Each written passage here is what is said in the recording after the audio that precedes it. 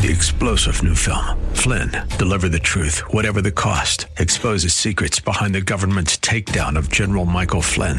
Flynn knew what the intel world had been up to. He ordered the first audit of the use of contractors. This set off alarm bells. He told the truth. He was the most dangerous person for Donald Trump to hire. They had to get rid of Flynn. Flynn, deliver the truth, whatever the cost. Available now. Watch it today. Go to salemnow.com. salemnow.com. Hello, and welcome to In the Word, a ministry of Calvary Chapel of Orlando. We hope that God speaks to you today as we join Senior Pastor Will Ramirez in a study of the book of Numbers. God had been preparing the Israelites to enter into the land promised to them, the land of Canaan.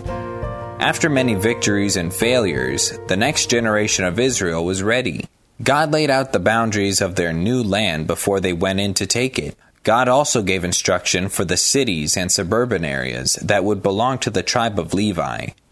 There were 6 cities built that were to be known as cities of refuge, places where people who may have killed another person accidentally and needed to escape an avenger of the fallen. These cities were to ensure that people received a fair trial before vengeance was taken upon them. We join Pastor Will back in Numbers chapter 35, verse 7.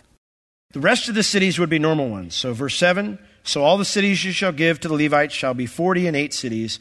Them shall you give with their suburbs. And the cities which ye shall give shall be of the possession of the children of Israel. From them that have many, you shall give many. So in other words, if you get a big chunk of land, you've got to give more cities to the Levites from the tribe that's smaller and doesn't get as much land. But from them that have few, you shall give few. Everyone shall give of his cities unto the Levites according to his inheritance which he inherited. They would be spread out amongst all the people. And the reason that God did that was because, remember, he chose them.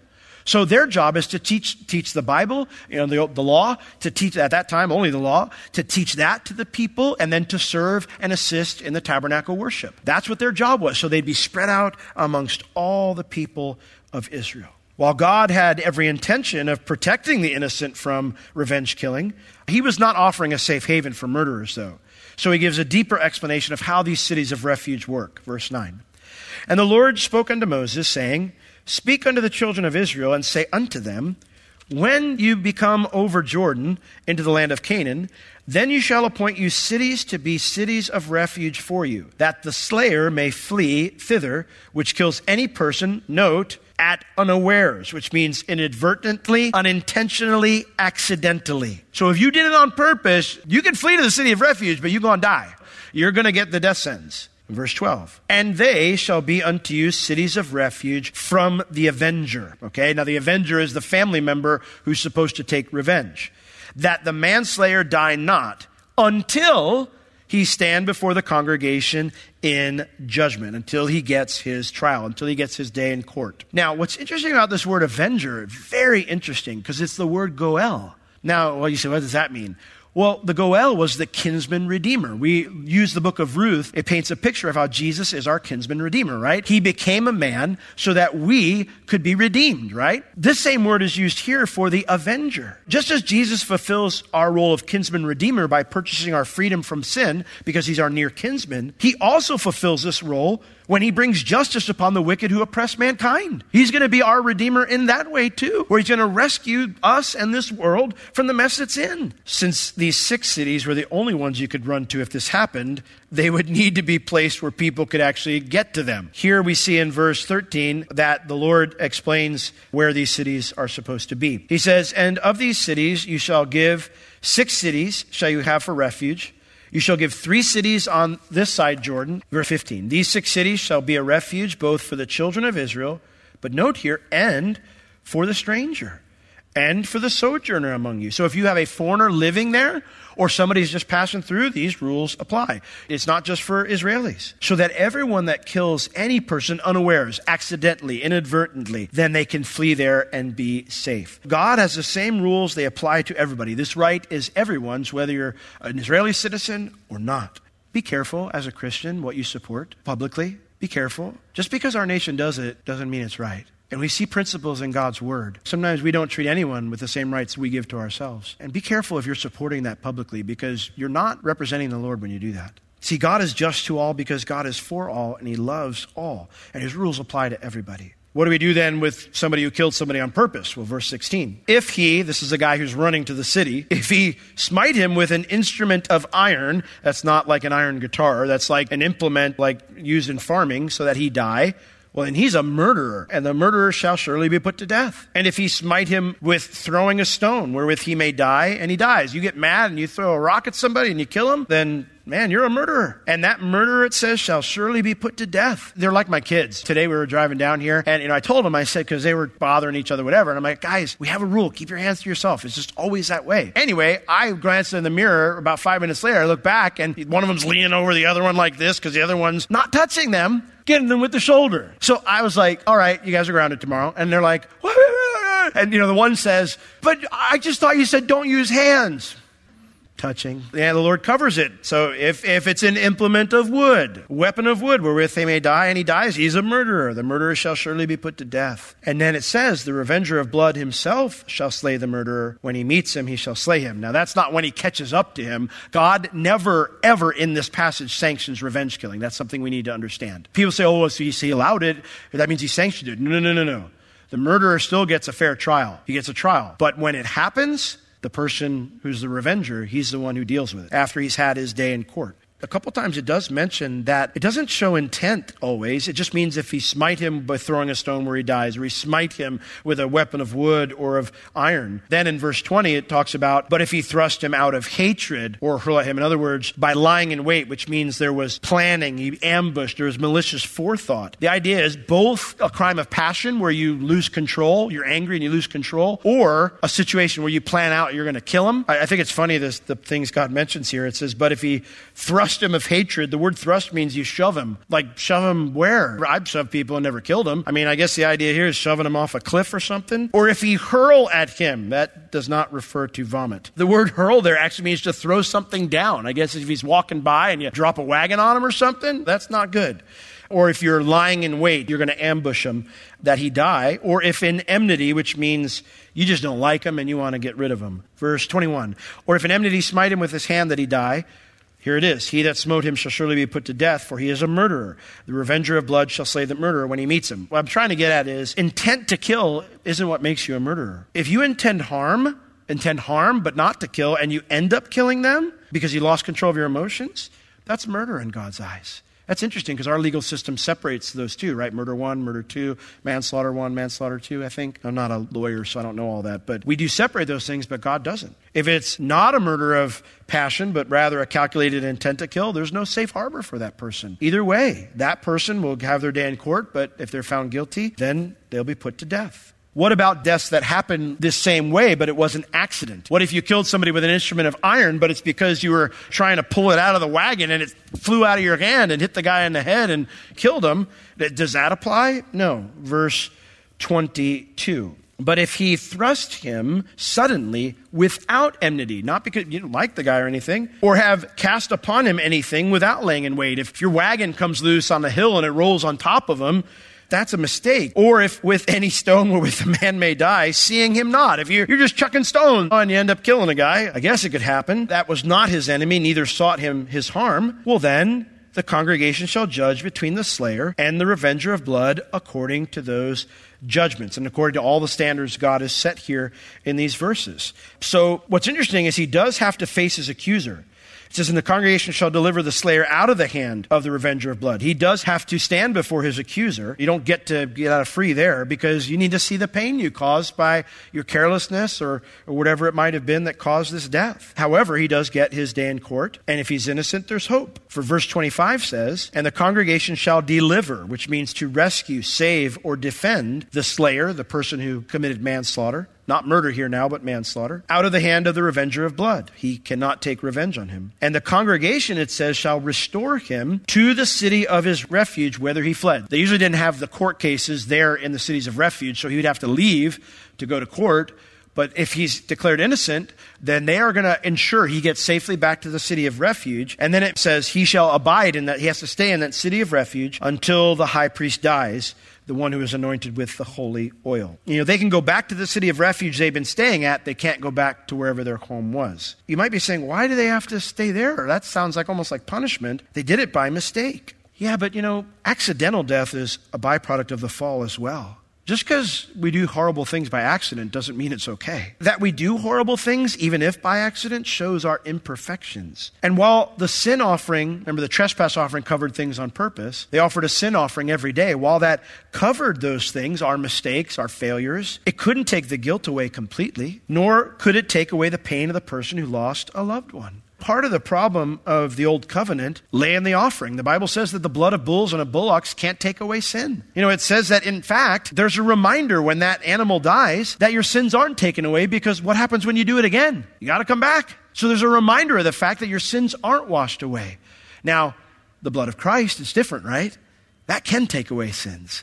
So we don't have to go back and forth all the time. Our sins are washed. So we don't have to get born again every time we sin. Part of the problem lay in the offering, but part of the problem also lay in the high priest. The only reason at all that the high priest could go in and make an offering for you is because of all the clothes he was wearing and the anointing oil that was upon him. If he went in there without that stuff, he'd be crispy crittered.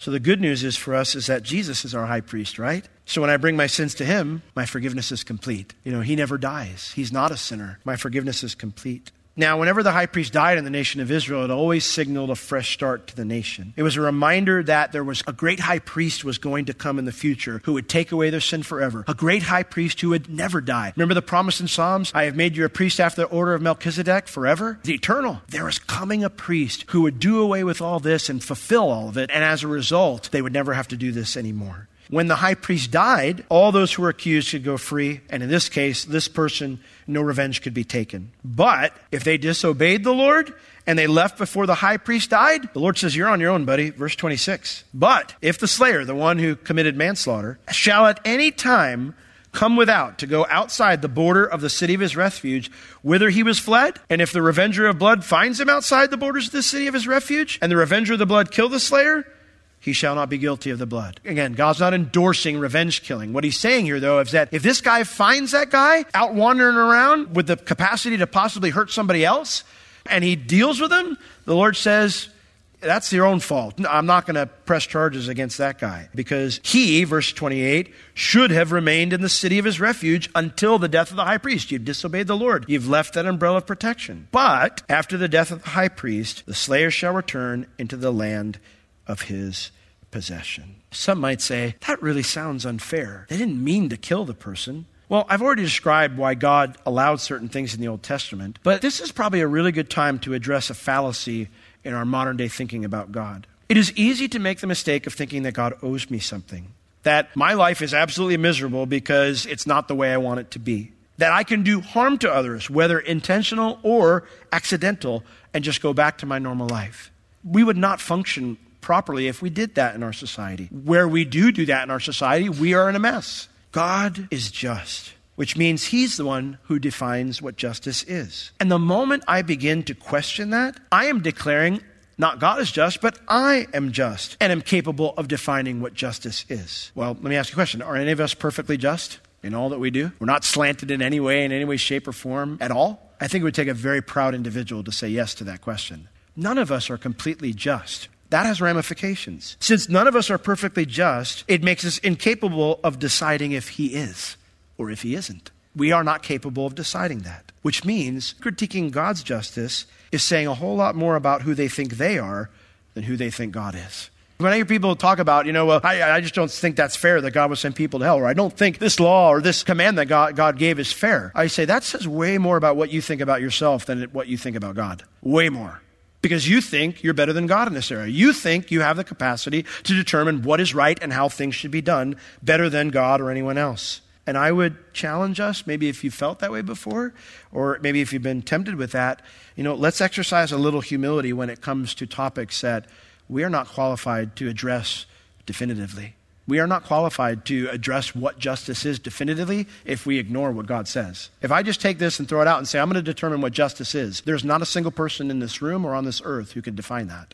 We need to exercise a little humility anytime we're going to have a conversation about what is just, what is right, what is justice. We need to exercise a little bit of humility, a lot of humility. And part of that is saying, well, God is just. Has he ever spoken to us about what is just? And God has a lot to say about that. Verse 29, we see now a few extra rules that are reminders for these trials that are had. And the first one is that convictions require at least 2 witnesses. Verse 29. So these things shall be for you for a statute of judgment unto you throughout your generations and wherever you live. This applies in every city. It says, whosoever kills any person, the murderer shall be put to death by the mouth of witnesses, plural. But one witness shall not testify against any person to cause him to die. If it's only one person that's saying, oh, I know he hated him, or no, I saw it was with intent, that's not enough to get a conviction. God, again, he never sanctions revenge killing. Everyone is to get a fair trial, which means multiple witnesses must confirm a person's guilt to render capital punishment. Nothing is to be done rashly. The second rule that will govern is that nobody can pay their way out of this. Verse 31. Moreover, you shall take no satisfaction, the King James says. The word satisfaction means either ransom money or a bribe. So nobody can buy their way out of this, whether they bribe the judge or they just say, can I pay money to the person I harmed, the family of the person I harmed to get out of this? Nope, you can't. You shall take no satisfaction for the life of a murderer, which is guilty of death, but he shall be surely put to death. But here's the other one. You shall also take no satisfaction for him that is fled to the city of his refuge. In other words, that wasn't guilty, was just accidentally done. He doesn't get to buy his way to go back home either. That he should come again to dwell in the land until the death of the priest. No one can pay their way out of it. Consequences are consequences. Basically what God is saying, justice has to be done, even if it's accidentally. It happens. And God explains how it's still just for the unintentional killer to experience a punishment. Look at verse 33. He says, so you shall not pollute the land wherein you are. For bloodshed, it defiles the land. It's a principle. Bloodshed defiles this land. And the land cannot be cleansed of the blood that is shed therein, but by the blood of him that shed it. Do not defile, therefore, the land which you shall inhabit. There has to be justice. There has to be a punishment. And why is it? Because the Lord says, I dwell there.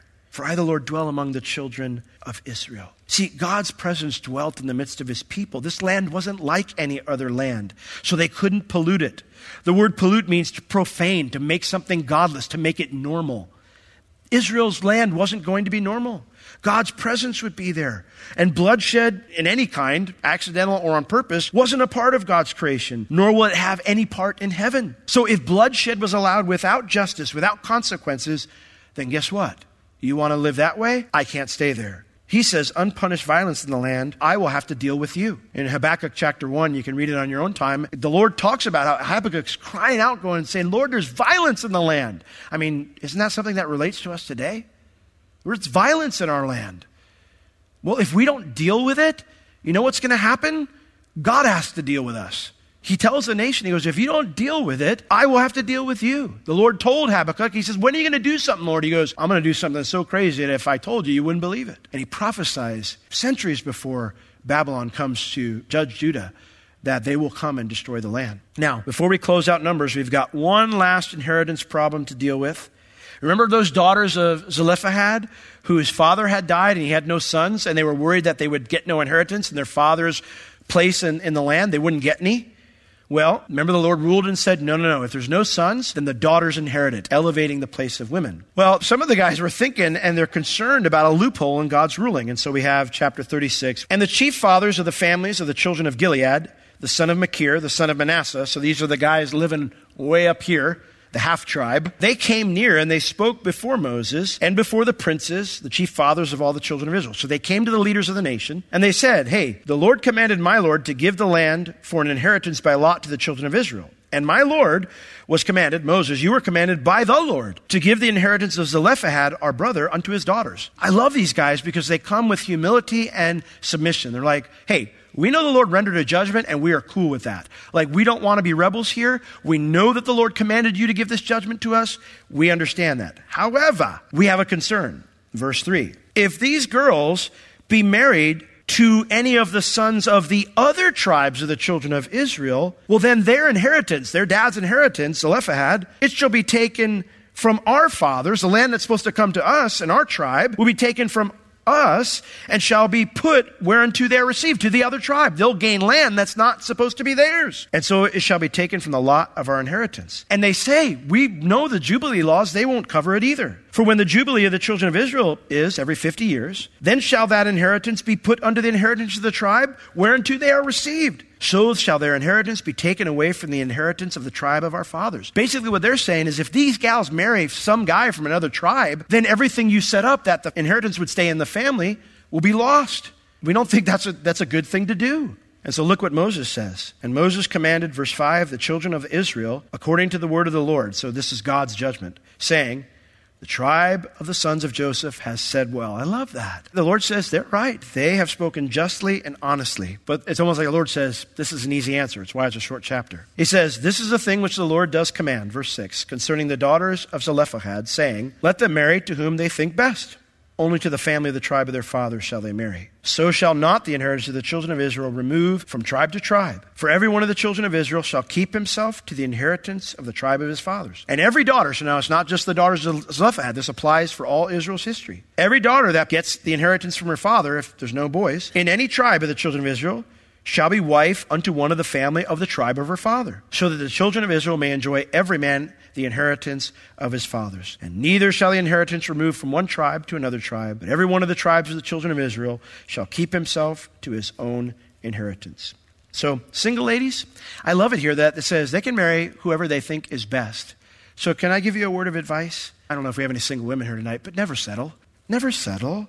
You are God's princess. And while no man is perfect, don't settle for one that's not going to love you like Jesus does. Okay? Now, they did have one exception. The exception for the women in this situation is they have to pick from their pool of prospective bachelors from their own tribe. All right? So if you see a hottie over in Reuben and you're in Asher, sorry, lady. You can't do it. He might be the nicest guy in the West, but you can't pursue him, okay? You've got to marry in tribe so that because the inheritance is very important that it stays with the family. And you know what? These ladies were perfectly fine with that setup. Look at verse 10. Even as the Lord commanded Moses, so did the daughters of Zelophehad. For Mela, Tirzah, Hoglah, Milcah, and Noah, the daughters of Zelophehad, they were married unto their father's brothers' sons. And they were married unto the families of the sons of Manasseh, the son of Joseph, and so their inheritance remained in the tribe of the family of their father. Everyone's happy, no loopholes. Isn't it awesome when we read that Israel did what God told them to? Do you know that's the same way that people feel when they see you doing what the Lord says? Like if you're a parent and you see your child do the right thing, or if you have a friend and they're facing with a hard decision and they trust the Lord and they do what's right. Isn't that a cool moment? But it also works the opposite side. It's a heartbreaking moment when people who love you see you do something that's sin, that's wrong. You know, sin always affects more than just you. Remember that when you're making your decisions. Well, verse 13, we come to the end of our journey. These are the commandments and the judgments which the Lord commanded by the hand of Moses unto the children of Israel in the plains of Moab by Jordan near Jericho. The end. I added that. It doesn't say the end. Not inspired. Number starts with a parade, and it ends with anticipation. We're about to go in. There was a lot in between, though, that wasn't pretty, right? A lot of bumps along the way. But what's so cool is that God's grace still moved him forward. And maybe your journey with Jesus has had a lot of bumps along the way. Can I give you an encouraging thought? You're still here. You're not done yet. And God's not done yet. God has wonderful blessings for you. He's not going to leave you. He's not going to fail you, even though you have failed him. I mean, that's what it says here. That's what he did with them. So here's my closing for Numbers. Let's not stay in the wilderness. Let's not get right up to the edge of the land, that abundant life, but fail to go in. Let's keep journeying with Jesus. Amen? Let's live within the boundaries that God has given to us so we can experience the abundant life that he promised. Let's all stand. Oh, Lord, I pray that this study from the book of Numbers will stay in our hearts, that we would not forget the truths that we've learned, that as we watch the journeys of Israel with you way back in history, that we would see your hand of grace leading us and covering us in our history. Lord, we want to live within the boundaries you set for us. You end that book by saying, these are the commands, these are the judgments, these are the statutes. Lord, you've given us statutes and commands, and we want to live within them. Not to get saved, Lord, but because we just love you. And you've washed us clean, and we're already saved. So, Lord, would you take now our surrender? Would you take now our commitment to live within the boundaries you've set? And will you bless us, Lord? For those of us, Lord, who've had a bumpy journey, or maybe just, a bumpy journey recently, Lord, as we recommit our lives to you, just to enter into all you have for us, to go over the Jordan and to start fighting the battles against the giants, Lord, would you show us your goodness and strengthen our hand for the fight? We pray and ask these things in Jesus' name. When we put our whole trust in God's promises and trust Him for who He says He is, we will see Him move in mighty ways. God is merciful. Even when we fail and falter, we cannot thwart God's promises, nor make ourselves so useless that God can't use us for His purposes. All we must do is trust Him, repent from whatever sin we might be holding on to, and walk with Him. If you have any spiritual or physical needs, please contact us. We would love to pray for you and assist you in any way we can. You can reach us at Calvary Chapel Orlando at 407-523-0800 during our office hours Tuesday through Friday, 9 a.m. to 4 p.m. This has been In the Word with Pastor Will, a ministry of Calvary Chapel of Orlando. You can listen to all of Pastor Will's sermons and find other valuable resources online at www.calvarychapelorlando.com or on the Calvary Chapel Orlando app, available on iTunes and Google Play. Thank you for joining us today. We will see you next time as we continue to learn, walk, and live in the Word.